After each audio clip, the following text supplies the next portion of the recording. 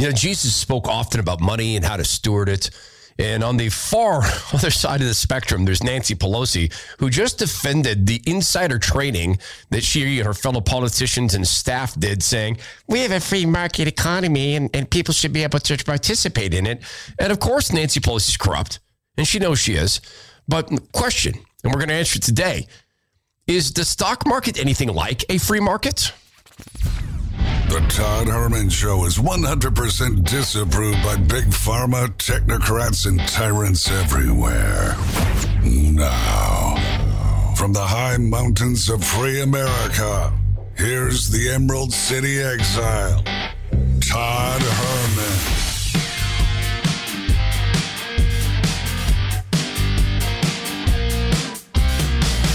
Today is, in fact, the day the Lord has made. A snowy day where I'm at. Wondering how it is for you. These are the times through which God has decided we shall live. We are one day away from my sinus surgery. And it's not really surgery. It's a balloon sinuplasty. And if they find a bunch of polyps, then they burn them out.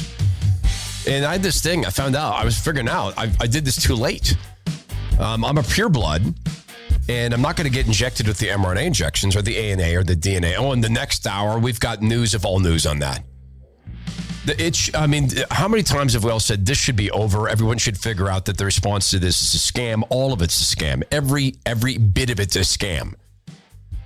But if this doesn't end it, I guess since we're about to talk about the free market economy with our friend Zach Abraham, is there such a thing? Truly, is the stock market anything like a free market? Even close? Zach's going to talk to us about that. Pfizer had an interesting kind of investment decision. They went and bought a company for about $670 million, and wouldn't you know that it solves problems that seem to be created by their injections. No, it's probably not related to that. So that's next hour. I have a thesis that we are not in a free market economy. I mean, we're taught to believe we are, but there's all sorts of ways to point to that we're not. Medicare is not free market. Medicaid's not free market. They control the healthcare economy. We see what that's done to public health officials. But that's the easy one. You would think that with all the talk about the stock market being where the Raiders go, Not the Los Angeles, formerly Oakland, formerly Los Angeles, then formerly Oakland Raiders, but actual Raiders. They're there. But man, the raid, the swindle. Well, we'll talk about that. The Bible talks a bunch about money. A whole lot. Old Testament and New Testament. And I was reading and prepping for the show, 1 Timothy 6:17 and 1 Timothy 6:19. Command those who are rich in this present world not to be arrogant, not to put their hope in wealth, which is so uncertain, but to put their hope in God, who richly provides us with everything for our enjoyment. Command them to do good, to be rich in good deeds, and to be generous and willing to share. In this way, they will lay up treasure for themselves as a firm foundation for the coming age, so that they may take hold of the life that is truly life. That would be the eternal life with the Lord Jesus. It is not impossible, as I understand it, for rich people to make it into heaven, in other words. But you have to be rich and honest and generous, and to whom much is given, much is expected. Then there's Nancy Pelosi on the other side of the spectrum. And I had a discussion the other night with my pastor, and this is going to be a struggle for me, guys. Her work product shows that she is a corrupt human being. Her work product indicates that. Her entire political career is bent upon corruption. She is duplicitous in everything she has ever done. And her money-making swindles are legion, and all you need to do is just take a quick glance at her and what she does. Her hypocrisy is gargantuanly high. Her avarice is immeasurable. By us, by human means, it's immeasurable. Her willingness to destroy this country to have power is striking, sickening, breathtaking. Choose your adjective. It's all of them and then some. But she sort of rose to a new standard of, are you kidding me? Did you just say that? Do you know what you're doing? Yes, you do. You're acting purely in evil. just recently. Let's just go through a real quick history of Pelosi. The fact is that there is an attitude of lawlessness in our country that springs from I don't know where. Maybe you do. That's it. Anyone have any ideas? Anyone? Where the fact is that there is an attitude of lawlessness in our country that springs from I don't know where. You don't? Maybe you do. I do. Thanks for asking. Yes, I know where it comes from. One is a sin problem. The other is you and your party and your ilk and the party. You've spent 3 decades, and particularly the last decade, you have spent that race baiting, race agitating, race hating, and creating situations, prepping an environment for a violent civil war. That's what you're prepping, and it's not even hard to see. But now the Civil War is inconvenient. Just notice this: when it was about getting Orange Man Bad out of the country, well, out of the White House. We had a hearing on a subject related to this: asylum seeker, refugees, etc. The Association of Evangelicals. Say that again. The evangelicals testified that refugees and asylum, that is they called it the crown jewel of America's humanitarianism. The crown jewel? Crown jewel of American humanitarianism. And in order to do away with that crown jewel, they're doing away with children being with their moms. This is, I just don't even know why there aren't uprisings all over the country, and maybe there will be when people realize that this is a policy. So when it's about getting Orange Man Bad out of the Oval Office, then she is begging for uprisings. And you heard Ilhan Omar and the squad, and they wanted riots, and you heard CNN, which is, there's another one. James O'Keefe has more of a video and audio of a CNN staffer who was communicating his fantasies, his sexual fantasies about his fiance's young daughter, like a child, 14 or something. And he was trying to arrange to get nudes of her, and he was thinking of marrying this woman, and she was thinking of marrying him, but there's no problem at CNN. It's not a dark place taken by the devil. Right? This is just misled folk. Right? So Pelosi says this now, then she's concerned about the lawlessness because, it's inconvenient. It's in an election cycle. Didn't she understand you're supposed to stop this? I remember saying, and I've said it many, many times, the Democrats with their funding, supporting, legally defending, logistically supplying, promoting, making legal the actions of domestic terrorists when it is useful to tear down consistently helpful things in America, like being on time for meetings, like law, like order, like cops who are 99% good and held to account when they're not. All those things they tear down. The nuclear family, Black Lives Matter Incorporated wanted to do away with. When they tear that down, achievement, extra achievement classes in school, they tear that down. They're all good with that, and they've built a monster they thought they could control, and now they're saying, wait, you guys, we didn't really mean defund the cops. We meant say it a lot so that it sounds like we're really radical. Now that it's happening and murder rates have skyrocketed and the murder of cops is up 97%, and sex trafficking in the separate country of Washington state's up 2,000%, and the cities are burning and there's these mass looting events. Now Pelosi is ready to say she doesn't know where the lawlessness came from in the country. Just no idea. It just slips her mind. I'm sorry, but this is lying. She is a liar, and thou shalt not. And she's not alone. But it's this that just pinned me to the wall. There's a whole bunch of members, I think it's 79, and a whole bunch of staffers who were insider trading on pharma stocks. And that's supposed to be against the rules. But I will tell you this as clearly as I possibly can. There are no rules in D.C. except for who has the bigger stick. Who's more mobbed up? Here's the law in D.C. Do you know the president? That's the law. Do you know the guy who gets to call himself president? That's the law. What side of the culture war are you on? Of the Cultural Revolution? That's the law. Oh, you're on the side that wants to tear the United States of America down in an evil attempt to overturn it and put it into communism, which is, in my opinion, completely inspired by Satan. Oh, I said Satan. Uh-oh. Well, in that case, you're good to go. Do you want any semblance of order, respect for biological order? You want any respect for law and order? You want any respect for your fellow neighbor? You want to be taught, you want to teach your kids to love thy neighbor rather than hate them because they're white? Well, then you're on the outs. That's the law in D.C. and no more striking than in finance.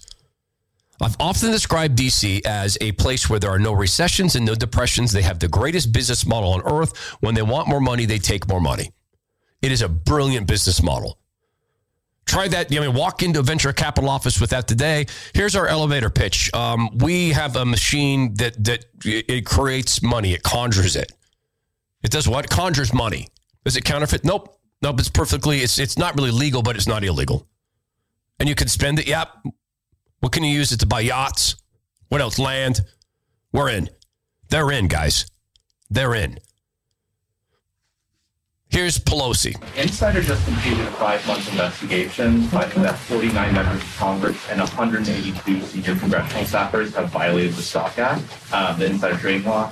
I'm wondering if you have any reaction to that. And secondly, should members of Congress and their spouses be banned from trading individual stocks while serving in Congress? No, I don't know to the second one. We have a responsibility to report in the stock. On the stock, but I'm not familiar with that 5-month review, but if people aren't reporting, they should be. Because this is a free market and we're a free market economy. They should be able to participate in that. No, it's not what we're saying. Look, if you work at Microsoft in any serious position or at a public company in any serious position, funny thing, you are not allowed to trade at certain times. If you have a certain amount of stock ownership, you're not allowed to trade at certain times. You have to time your trades. You have to disclose them at certain times. Why would that be? Wonder why that would be. Well, because if you don't have laws like that, people will go out and and buy a whole bunch of Microsoft stock knowing that they just signed a major deal, or they'll go sell a bunch of Microsoft stock knowing they just lost a major deal, or that they're going to be investigated by the SEC, or the investigations come down and they've been found guilty of something, or they're going to try to break up Microsoft or Facebook or Google, and that's the way this works. Supposed to work. But it is so common there that they talk about it in public meetings. They have office holders tell people, I watched Barney Frank tell a room of 200 or 300 executives, PR, communications executives, spokesmouths, in other words, spinsters. He, in my presence, told them to buy Greek bonds on the morning that the Congress of the United States decided to spend your money to bail out Greece. That wasn't public yet. The news didn't have it. No one had it. Barney Frank had it. And he said to them, if I were rich like you, I would buy Greek bonds because they are, as of this morning, about 15 minutes ago, literally too big to fail as of now. And folks got on their phone and started trading it. I got up to give a speech after he got down, and I went to my BlackBerry. We had those then. And I said, hold on, guys. I'm sorry. I know this is so rude. Just 1 second. I'm on my BlackBerry. I said, there, I just bought some Greek bonds. Let's hear it for insider trading. And I started to clap, and people up front were clapping like seals. Oh, yeah, insider trading. And then the other people go, shh, shh. And they looked around and said, yeah, that's right. That's right. In the real world, this is illegal. What you just did was illegal and immoral. And half the people, insider trading, it's the greatest thing ever. And this guy's celebrating it. Everyone else is like, he's accusing us. I am. You're convicted. So Pelosi says it's a free market economy. And I wanted to check with someone and say, well, is it actually a free market economy?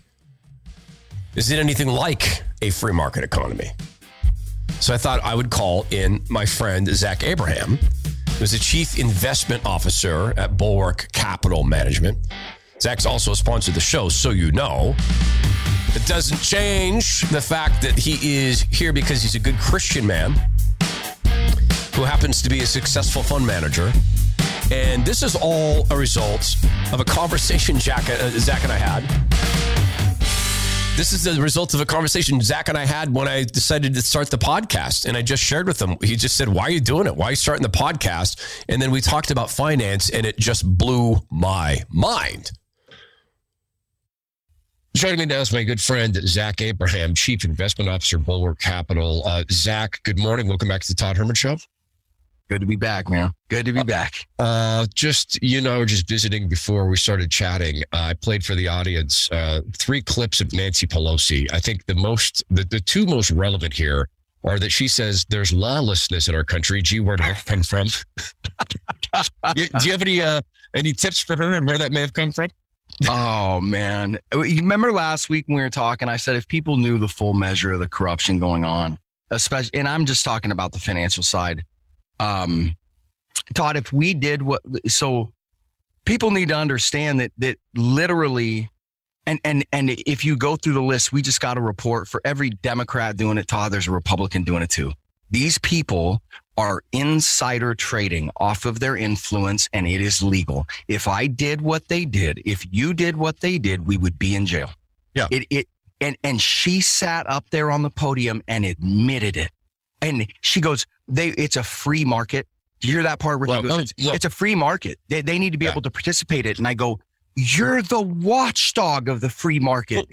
Are you kidding me? Right. And then also they have incrementally made it a non-free market. Let's see. A free market economy forces someone to take an injection that mathematically cannot help them, that biologically cannot help them. That's a free market, right? Oh, yeah. Oh, by the way, and we'll talk about this because I want to get into the stock market with you about this free market thing. I saw Pfizer just did a really interesting purchase, just fascinating. And Zach, I mean, you track individual stocks and you're an active investor on people's behalf. I just noticed that Pfizer has purchased a company for $670 million that deals with things like pericarditis, heart problems, autoimmune deficiencies. They just picked that up for $670 million. That's what we call hedging. Right. All right. That's hedging. Yeah. It's complementary businesses, right? Yeah. And what's funny is that is a microcosm, or that is a perfect example of the larceny and the fraud in the pharmaceutical business, right? This is how these guys make their money, right? Create a problem and sell a fix. This is nothing new, right? This is nothing new, right? They're symptom treaters. Yeah. And so, hey, we created more symptoms. Hey, guys, great idea. Yeah. Let's treat them, right? Yeah. This time it's at a global scale. I had a conversation with a friend of mine the other day who was pointing out that this is the first time in our lifetime, Zach, that we've seen this stuff on a global scale. All countries, the same message, the same cases, the same safe and effective, all of these things, and ignoring the same things, ignoring the protests. So I wanted to chat with you, and I wanted to you and I chat a little bit about how I want to help our listeners, our common listeners, understand what I call the new rules for a new reality. Yeah. And I want to focus on the stock market because you started something in my mind, and I got so many comments on this about entities that this isn't a free market anymore. It's a rigged market. In a free market, the stock market, stocks are valued how in an actual free market, and how are they purchased in an actual free market? Well, so first of all, let me start off by saying I was thinking about your listeners, and we've already talked to several of them that have called in, and they're great people, man. As a matter of fact, actually, we were doing a financial seminar with the Snohomish County Police Department last night, and ran into several fans of yours, and they're fantastic people, like all your listeners are. And the first thing I want to say is, let's be confident, right? As Christians or in any capacity, we don't need to be timid. We don't need to be afraid. We've got a provider. Let's attack it straight on. Yeah. So just saying that. So anybody that's freaking out or that's uneasy about things, I understand why you are, but don't be, because we win in the end. We all know that. Right. But first of all, so people need to understand that they go, we got to protect our system. We got to protect free markets. We don't have free markets, not even close. Okay. Every level, and if you look at it, I'm not saying this hyperbolically. If you look at it, the Federal Reserve, I think we all know this, the Federal Reserve sets interest rates, right? Interest rates are the price of money. That's what an interest rate is. Yeah. The cost of money. Yeah. They set interest rates. Then with quantitative easing, if people hear the term quantitative easing, okay, what that means, and I always love it, Todd, because one of the things we try to do on our show is translate, right? Because we put these big fancy words on it to try to disguise what they're really doing, right? Right. Quantitative easing means that literally the Federal Reserve is putting money into an account by dictate, right? They push a button, literally. And if your clients and if your listeners, want to have an example of this, go pull up on YouTube Ben Bernanke 2008 60 Minutes. Okay, he explains this process. He admits it right out there. Okay, they print the money, they put the money in the electric account, and then they buy things. Okay, so that's what quantitative easing is. So okay, let me say it this way: this is conjuring. Yeah, 100%. So this is like you and me. Like if I go to a car lot, or let's pick a non-destructive asset. I'm shopping for a home, and my real estate agent says, "Hey, you'd love this place. It's $35 million." And I say, "I don't have $35 million, but hold on." I turn my back to her. I wave my hands, and I say, "Check your iPhone." Yeah. And my real estate agent goes, "Oh, look, you've got $35 million. Is it different than that?" No, but see, you need to be part of an investment bank or the government to get that deal, just so you know. So we're not going to get that deal, right? Right. And 35 million is nothing for those guys. If you're part of the circle, if you're in the circle of trust. Wow. No, it really is that simple. So then they take that money, and this is not new. They've been doing it literally since the financial crisis back in 2008. Okay. Yeah. So they buy up government bonds. Yeah. Okay. So my point is they're setting interest rates. They're buying government bonds. And then last year during March, they bought corporate bonds. And I was talking, so that is the debt of companies. Yeah. Okay. And like you said jokingly, I thought about this after our show. You were like, yeah, I bet you they weren't buying the debt of small plumber business. And no, it was Google, Apple, it just, and you look at it and go, what? Well, that was, like I was saying, that was the debt owned by these funds, right? So they were bailing out the funds. So they print the money at the expense of us, right? All of us. And then they spend it wherever they want. And so what I'm saying is when the Federal Reserve is in there buying mortgages, they bought $1.2 trillion. Okay. Buying corporate bonds. They bought $838 billion, I believe. Okay. They're setting the price in that market. Okay. So if you control the price of money and you control the price of debt, you don't have a free market. And people go, well, they're not controlling the stock market. And I'm like, guys, if they control the price of debt and the price of money, by de facto, they control the stock market. That's just so insane. And yet it makes all the sense in the world, because when you worship money, right? The Bible's pretty clear that, rich people can get into heaven. It's difficult because oftentimes people become rich by virtue of worshiping money, or look at their money and this is my salvation. That sad story in the Bible of a guy comes and he watches Jesus speak and he's astonished. And this is clearly the Messiah. This is the Son of God. And he says, Rabbi, what do I need to do to be with you? And Jesus says, well, look, be free of sin and follow the word of God and make sure you do these things and the 10 commandments. He goes, no, I'm good. I got that covered. And then Jesus says, okay, well, just sell everything you have and come with me. And the guy says, brokenhearted. Brokenhearted, walks away. Yeah. Now, I think what the Lord was doing there is saying, hey, let me see where your heart's at. Right? Let me see where your heart is at. I'm not telling people to go dump everything, because the Bible's also very clear. Those who don't care for their families and feed their families, they're not in good stead with the Lord. But Zach, I think that you are participating in something so vitally important, brother. I believe the Lord has torn the curtain from the temple of evil in DC and the temple of thuggery. Because this sounds like financial thuggery to me. Now, how does this affect the bank accounts, the retirement accounts of our common listeners, Zach? Well, really quick on that point, that story that you said about Jesus, right? It's no different than Abraham and Isaac, right? It was the same thing. And I'm not advocating we put our kids on an altar or anything like that, but I'm just saying it's the same thing. Do you put your money where your mouth is? Right. Do you worship, right? Absolutely. And this is the part where I said, and I've talked to our clients, hey guys, we're not timid. We're not going to be afraid. Don't worry about this. We know. I sent out a letter to our clients about 7-8 weeks ago, and the title of it was called Buy Dirt. Good thing you don't do clickbait. It's a great song.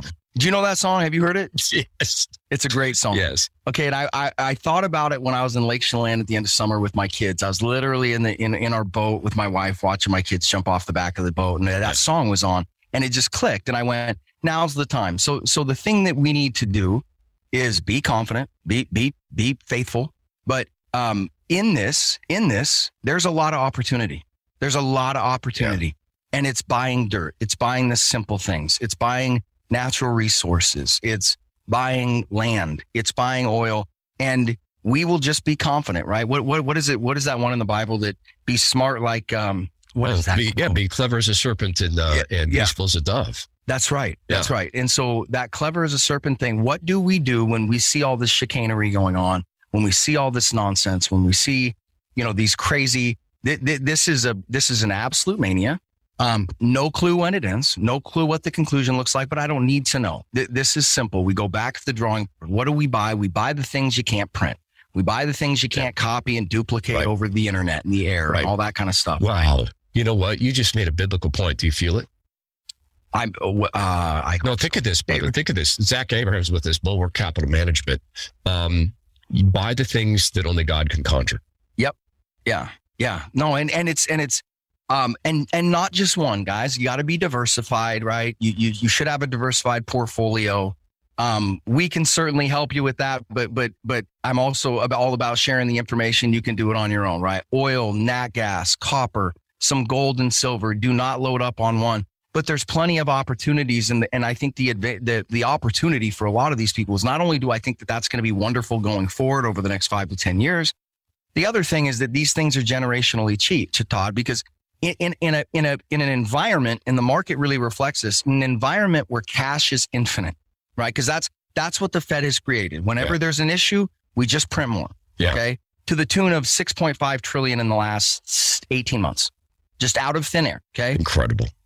So what do? You look around and go, okay, what is the stuff that is outside of this? What is the stuff that just can't be directly manipulated by all this printed money? You know what the answer is this natural resources. It doesn't care how much you print. It doesn't care how you control right? It's a simple thing. Trees have to be planted and they got to grow. Oil's got to be extracted from the ground. Natural gas has to be extracted. Let's get simple, right? And that's what we've been telling our clients. Hey, we're just going to get simple. We're just going to be those country bumpkins that everybody, right? Everybody ranks on and everybody decries, and the current culture mocks. And you're buying energy, man. Why aren't you in tech? Yeah. Okay. All right. So, I love it. Well, and it goes right with the biblical theme too. Like anybody that, investing and God go hand in hand. They go hand in hand. And God, Jesus spoke about this. The Bible touches on money all over the place. And I would just remind people that as we multiply what God's given us, our job is to be good stewards. Mm-hmm. As you multiply it, it's not just to put it in a hole and sit on it. I'm a food storage guy. You know that. Yeah. I'm a prepper. I've got a couple years of food. I was talking to my wife the other day about, we need to pray about when we make the move really, really up into the mountains.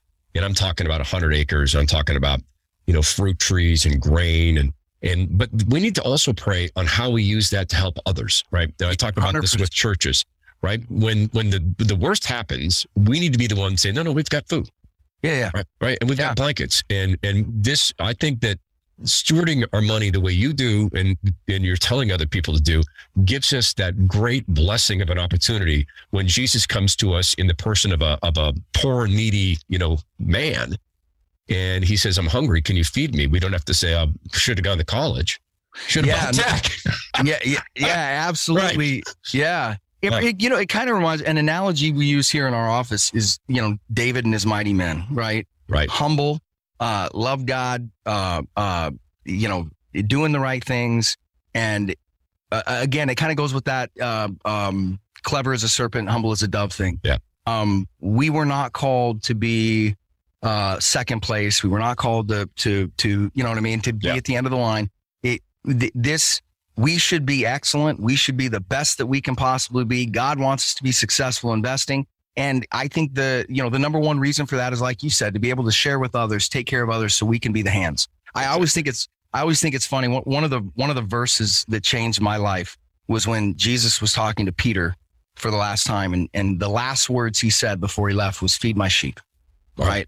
I've heard that. So, it's so weird that you say that, because when I decided to, drop out of commercial radio, you know what I heard? Feed my sheep. Yeah. Yeah. And I didn't know how to do that. And I still don't. I stumble through this. I hope God just has patience on me when I misquote the Bible, because I'm trying my best. And I'm not yet a theologian. I might become an ordained pastor. Can you believe that? I actually can. That doesn't surprise. It's not, it's not really all that different from what you do now. And we talk about it here at the firm. I don't think that what we do is that different. As a matter of fact, we have 3 pastors on staff. But no, the biggest message that I think people need to understand, like I said, is we don't need to be afraid. We don't need to be afraid. We don't need to be freaked out. Let's be clear-headed. Yeah. And when you see all of this going on, this guy isn't a paragon of virtue, but Buffett has a quote, right? Which is, be greedy when others are fearful, and fearful when others are greedy. Yeah. And everybody now is being really greedy. And he doesn't mean to be fearful. What he's saying is, go look where they're not looking. When was the last time you heard somebody, dude, you got to buy an oil stock? You got to buy a natural gas stock. The last time I heard that was from you 2 weeks ago. Okay. When I called you, said, what do I need to do? Yeah. But there's, you make this strong point. I think it's 365 times in the Bible. That would be 1 per day, per year, per day. A variation of, let not thy heart be troubled. Do not be afraid. Next week, I'm going to have sinus surgery. So if I am not dead, I would like to cover off on another aspect of the new economy. And that is these house values and the home values that, have been squeezed because there's people conjuring money and buying neighborhoods, Zach. They're buying entire neighborhoods. Oh, yeah. All right. BlackRock. Yeah. So could we talk next week through the reality of the housing market in the new, new rules for the new reality, and if that's a free market and how we act in that? Because I know buying dirt's a good thing, but I'm also wondering about some of the McMansions and all that. Could we talk through that a little bit? Yeah, absolutely. And we could even hit it to, whatever. Yeah, absolutely. Just remind me, because we've actually done a lot of research on this, on the housing market. And I don't think it's what everybody thinks. For instance, I don't want to get too far into it because we're going to talk about it next week, but everybody thinks housing's in a bubble. I don't think it is at all. Yeah. Not at all. Okay. Yeah. And it's a function of interest rates is really what I'm saying. So I look at the cost of these things. The cost is lower on real estate and housing than it was in 2007. Yeah, particularly if you're leveraging, right? If you're getting a mortgage, it's lower. Yeah, well, which is why I would suggest to people, and this might fly in the face of things, but that's why I think people should use the debt. I don't think they should put their own money in it. Okay. One time I'm going to hear you say use the debt. One time you'll never hear me advocate debt. It was funny. Like I said, I was talking to the Snohomish County police guys, policemen the other day, and this topic came up, and then they said, should I pay cash for a house or finance it? And I have to swallow hard, man, because I'm an anti-debt guy. It's slavery. Yeah. At the same time, when you live in a fraudulent economy and a fraudulent, environment, and they're going to give you money at 1/3 the inflation rate, you use that worthless money. Use it, right? Don't use it for cars. Don't lever up your life, but for your home, use it.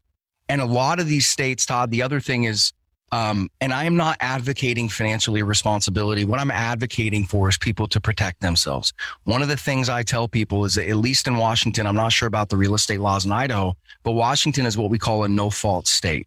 Meaning, if you default on your home loan and you walk away from your house, there's no financial retribution that they can levy against you. Incredible. There are other states where whatever the remaining amount you owe on your mortgage is, you will actually be required to pay taxes on that amount, right? If you walk away from a home. But there's states where there are no fault states, so you can just walk away. Now it'll hit your credit, right? Right. But the reason I advocate using the debt is because I don't want people putting their real money into this stuff, right? Keep the real money off to the side. Keep your options open, because in a fraudulent environment, we got to watch out for, we can't trust the system. Look, they're using pretend money, so we do. Right. Absolutely. So let's use that. No, okay, so I get that now. I get it. So we'll reach over across into their world. We'll use their pretend money to finance houses. We'll use our real money for the things that matter. So the things that we're building God's kingdom matters. We can't tithe with their pretend money. Please don't do that. And we can build then actual security for our families, some wealth within the parameters of building the kingdom and kingdom thinking. I love that. I love that. Well, here's an example. So we have a real estate fund that's very conservative. Really, it's a great fund. They do a great job with it. But it pays about 8% annual distributions. Okay, so we have clients with big chunks of money that want to pay off their house. And I go, no. Put the money over here in the real estate fund. It's safer than your individual home because it's diversified and you know, it's diversification lowers risk. We all know that. But if you're financed at 2.75, put your money over here and make 8. Let that money making 8 pay your house off. I don't know how you hold this all in your head. Because I can think about one of these things at once. No, truly, Zach, I can do this. I can think about one of these markets at once. I can do puzzle thinking on like the COVID and how the PCR tests interact with, you know, immunological factors. And I can do that with tech to some degree and how these things interact. I truly don't know how you hold all these market variables in your head, right? But I guess that's why Bulwark is successful. Bulwark successful for God's blessing, but I don't know. It's you know, we all have weird little niches. I see that. I'm going to start having to do video interviews when I get my video studio truly ready, because the look on your face right now was part humility and then part amusement. Like, I'm not going to nail my buddy here because Todd, I'm just a bit smarter than you. No. No, my wife jokes about this all the time where she's like, honey, you have really weird talents that are really only applicable to one thing, right? Find it. I don't know. I've always been intrigued by it. And, I love it. And even though is it frustrating because it's a fraudulent market and valuations don't mean anything? You were asking earlier, how is a stock valued? How does it work in a real market? The way this is supposed to work is that investing by its very nature is the art of buying discounted cash flows, future cash flows at a discount. Now, let's translate that. What that means is I'm looking at a business and saying, okay, this business is growing by 6% a year. Profit is growing by 6% a year. I believe that will continue to grow in the future. Yeah. And what I want to do is I want to buy that at a price that is substantially less than those future cash flows. So therefore, the future cash flows equal more than my investment, right? That's the way it's supposed to work. That's how we make money. Okay, today, I can't really tell you what is going on as far as valuations. I'm just saying that whole thought has been thrown out. It's magical thinking. The same thing is happening in the stock market that's happening in politics. It's magical thinking, and prices of those assets, especially publicly traded assets like stocks, are completely disconnected from underlying fundamentals. And you just brought something to my mind, and I know you're busy with clients, and so I want to just drop this into week 2. Next week, I want to talk about houses, and that in the new reality, and the Bulwark Capital view on that, Zach. I want you to talk about that. But you just said something so key that people need to understand. They're going to make conjuring an official policy. It already is. But they're going to now make it a virtue. Yes. The ESG score, environment, social justice, and governance, replaces the balance sheet and the P&L. They're going to make conjuring a virtue. Their profit and loss no longer matters. It's how good are you?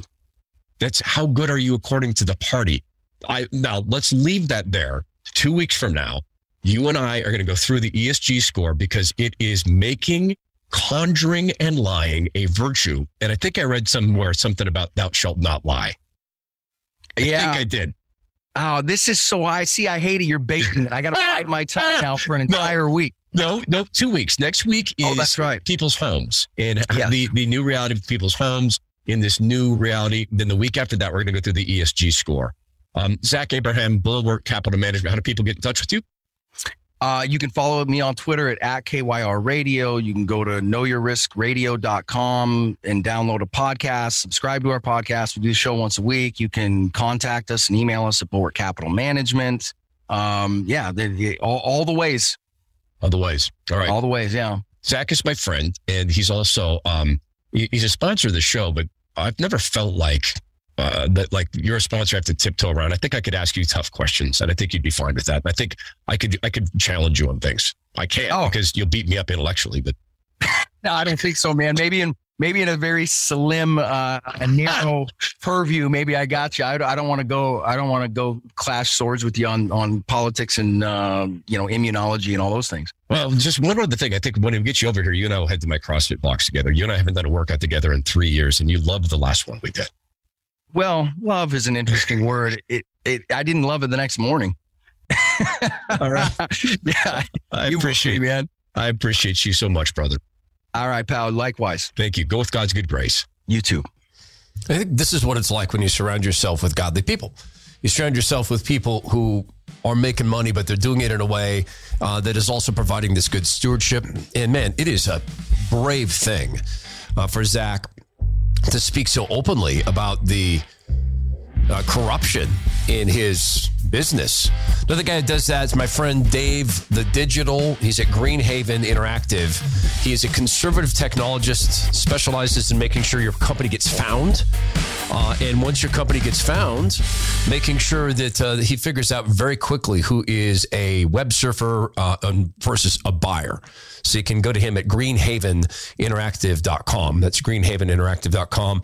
The emails continue to pour in. So do suggestions for songs for me to review. And this may be a thing.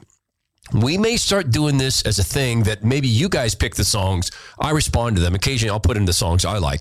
But this is, see, the reason I like this is because it took off on its own. So another listener submission for a song today. First of all, note from Philip in Brazelton, Georgia. Greetings, Todd. I've been wanting to drop you a note, let you know how much I enjoy your show and how it's impacted my life. I found you when you were subbing for Rush. God rest him. As you did the show, my ears perked up because we seem to share so much in common in how our minds work. I, too, spent a long time in IT, and we seem to have a very similar approach to solving problems. Computer systems are unaffected by preconceived notions of prejudice. When troubleshooting a complex system, your only hope is to toss those things out and focus on verifiable data and patterns you can use, observe, predict, and replicate. So when you were talking about the structured data mixing with unstructured data in the election results, you were speaking my language. The same is true with your approach to the COVID response sham. Simple analysis of publicly available data leaves no doubt the party is lying to us. We both noticed the profound shift in March 2020, and this was no longer about a disease or saving lives. It was about something else. You got my attention. Then there's your faith and willingness to be vulnerable. That has completely gripped me. But this time it was not for what we have in common, but because of what we do not. I know you get a lot of emails, so I'll try to keep this brief, but it's accurate to say that I turned away from my faith about 20 years ago. I didn't reject my faith. I just pushed it down. I stopped going to church, stopped praying. People assumed I was religious because my family and associations, but in every practical sense, I was not. When Rush got sick and COVID came practically at the same time, I soon heard you for the first time. At first, it was jarring to hear you speak of your faith. Then your words became encouraging, and I started to notice others speaking of their faith as well. I agree with you that the Lord is moving and is planning something great to advance his kingdom on earth. I felt God moving in my heart, but I was still lost and had no idea what to do. So finally, I decided to pray. I confessed to God that I was lost and I had no idea what to do. But from then on, I was committed to showing up. That was my simple idea, just my simple prayer.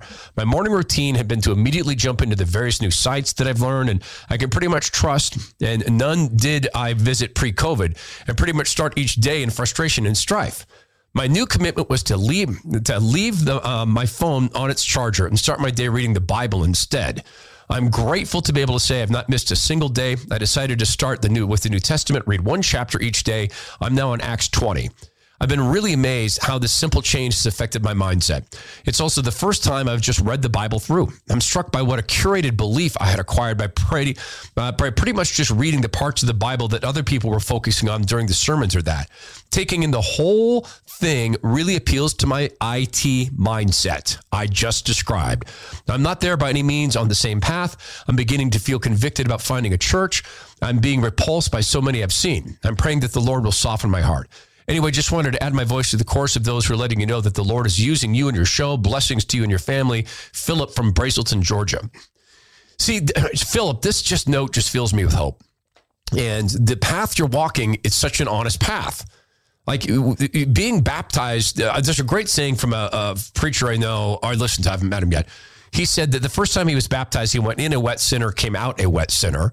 The second time he went in and became a churchgoer. And the third time when he was baptized in the River Jordan, he came out a new being.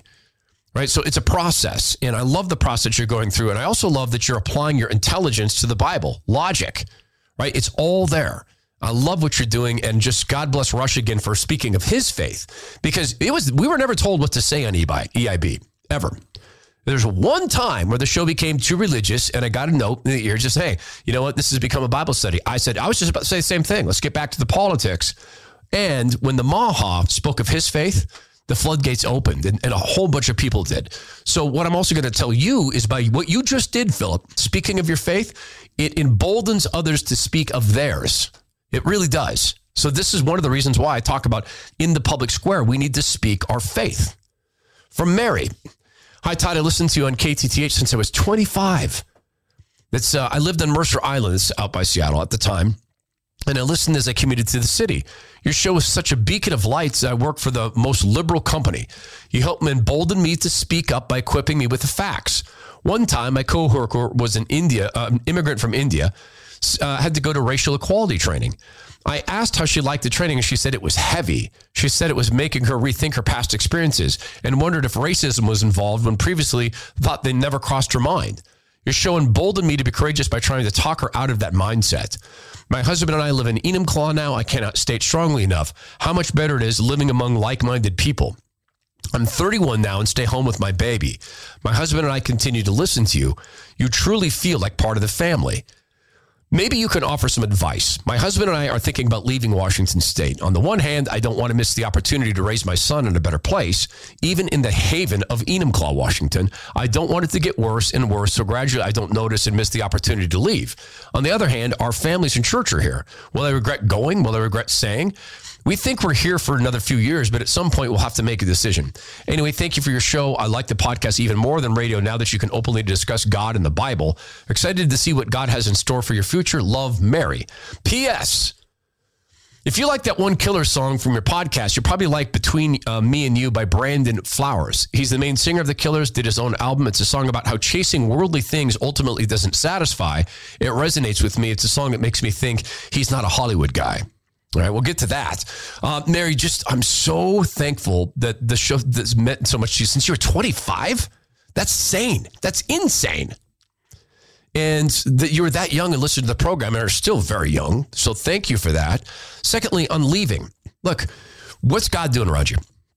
Is God blessing you? Does God want you to leave?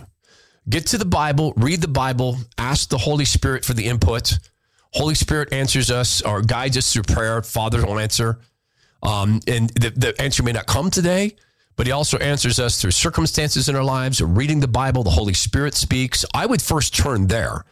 The practicalities are these. Is your kid at risk? If your kid has anything in the mental health world, leave this instant, right now. If you cannot afford private school, leave. That's my idea on a temporal basis. You know, and I wrote Mary, I wrote you earlier. I wasn't quite that clear, but that is where I stand. So in regard to this guy not being a Hollywood guy, I love the way you put that. So in fact, I did go listen to this song Between Me and You, Brandon Flowers, and I took a different message from it. It's obviously about, it's not a good idea to chase worldly things. That's definitely in the song. But I listened to something else in the lyrics that hit me more. Now, to me, just honestly, the song's a little sleepy. To me, the song's a little slow and a little bit not as dynamic as the rest of the Killers' work that I've now examined. But sometimes that's helpful when you're taking in a message song. To me, this seems like a message song. And to me, this seems like a song deep from the heart of Brandon Flowers. And it is called Between Me and You. And I'll tell you where I think the line is. I've been thinking about the future and between me and you, I think I'm losing it now.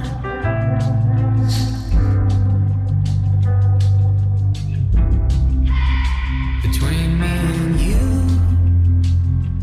I've been worried about the future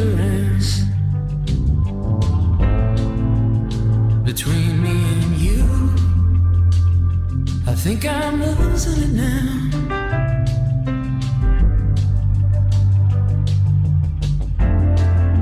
And all my life, I've been told, follow your dream.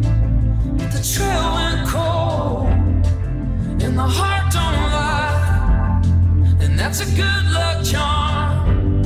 But I'm watching it tear out of my arms. There's a power in letting go. I guess I didn't want to let you know. These hours I'm working ain't nearly enough, and sometimes it's like a bullet came and blasted me right out of the blue. But I'm doing my best not to let it get between me and you. Between me and you. I've been struggling. The powerful piece of that to me, sorry I forgot to do a fade out, is the following. That there's a power in letting go. And on a personal note, I can share with you that there's a power of letting go. I'm a perfectionist in some ways, and particularly around being a father. I was a perfectionist. And that led to me being a good father, but not an effective father. And there's a difference. And the difference is that effective fathers can provide the feedback that their kids need without becoming the doer, the helicopter parent, the lawnmower parent. I didn't even know I'd done that. And that part of me is something I've had to leave behind. It's a very difficult thing because it takes an admission. I really enjoy being around young kids, and it's because it's easy. It's easy. Look, it's hard when you're doing it. I remember the sleepless nights. I made this decision with my wife early on that I would get up for all the feedings. And a lot of it was because I wanted to experience that. Another part of it was that I wanted to be there for my wife. That's why should she just do it? And then eventually my wife was very sane and said, "Whoa, wait a minute. You work, 24 hours a week or day, not a week, and you never stop working. And so why are you doing this?" And that was a good point. But there's something else about leaving things behind.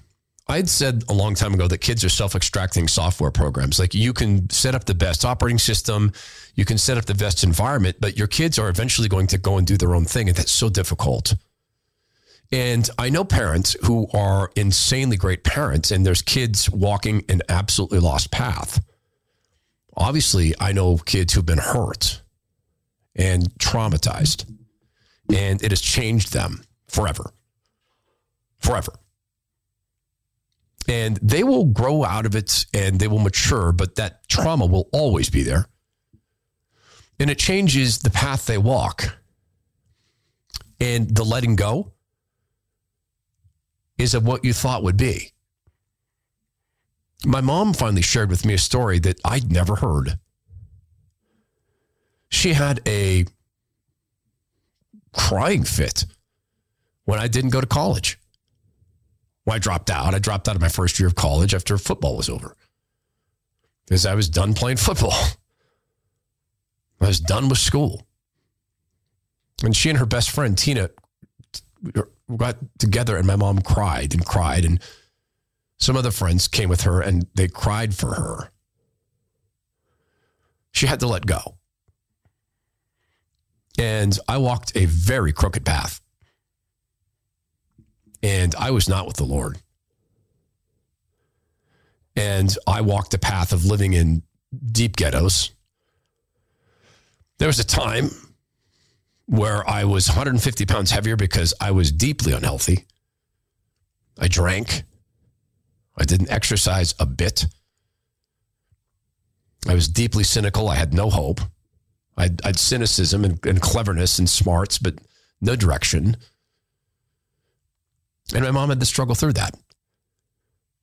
And she had to deal with the phone call from me in my mid to late 20s where I announced to her that hey, hi, Mom.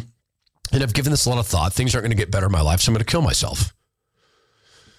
And I was so in such a twisted mindset that I thought my mom was going to go, well, you know what? You make a good point. I'd like to argue with you, but you're right. You should kill yourself. And she didn't. She went into action as a mom. So did my dad. My dad flew down to where I was at. My sister flew down to where I was at. In the moment's notice, they were down there and they saved my life. And it turned out later that some wackadoodle doc said, hey, I know, let's snack on Prozac after 2 meetings. Let's start on a high dose. And I stopped that stuff. And 3 days later, I wasn't suicidal anymore. And incidentally, I, at that point, decided I'll never take another pill like that. But the letting go. Well, there's another part of this. I never understood the phrase, let God have it. Hand it to the Lord. Well, when I started to hand things to the Lord, first thing he said to me is, are you ready to admit you're not super dad? That was the very hardest thing I ever had to do, was say on my knees in tears to the Lord, I am insufficient as a father. I need the Lord. I need you. I can't do it on my own. I had to let go. Are you there? Are you ready to let go and hand it to God? This is the Todd Herman Show.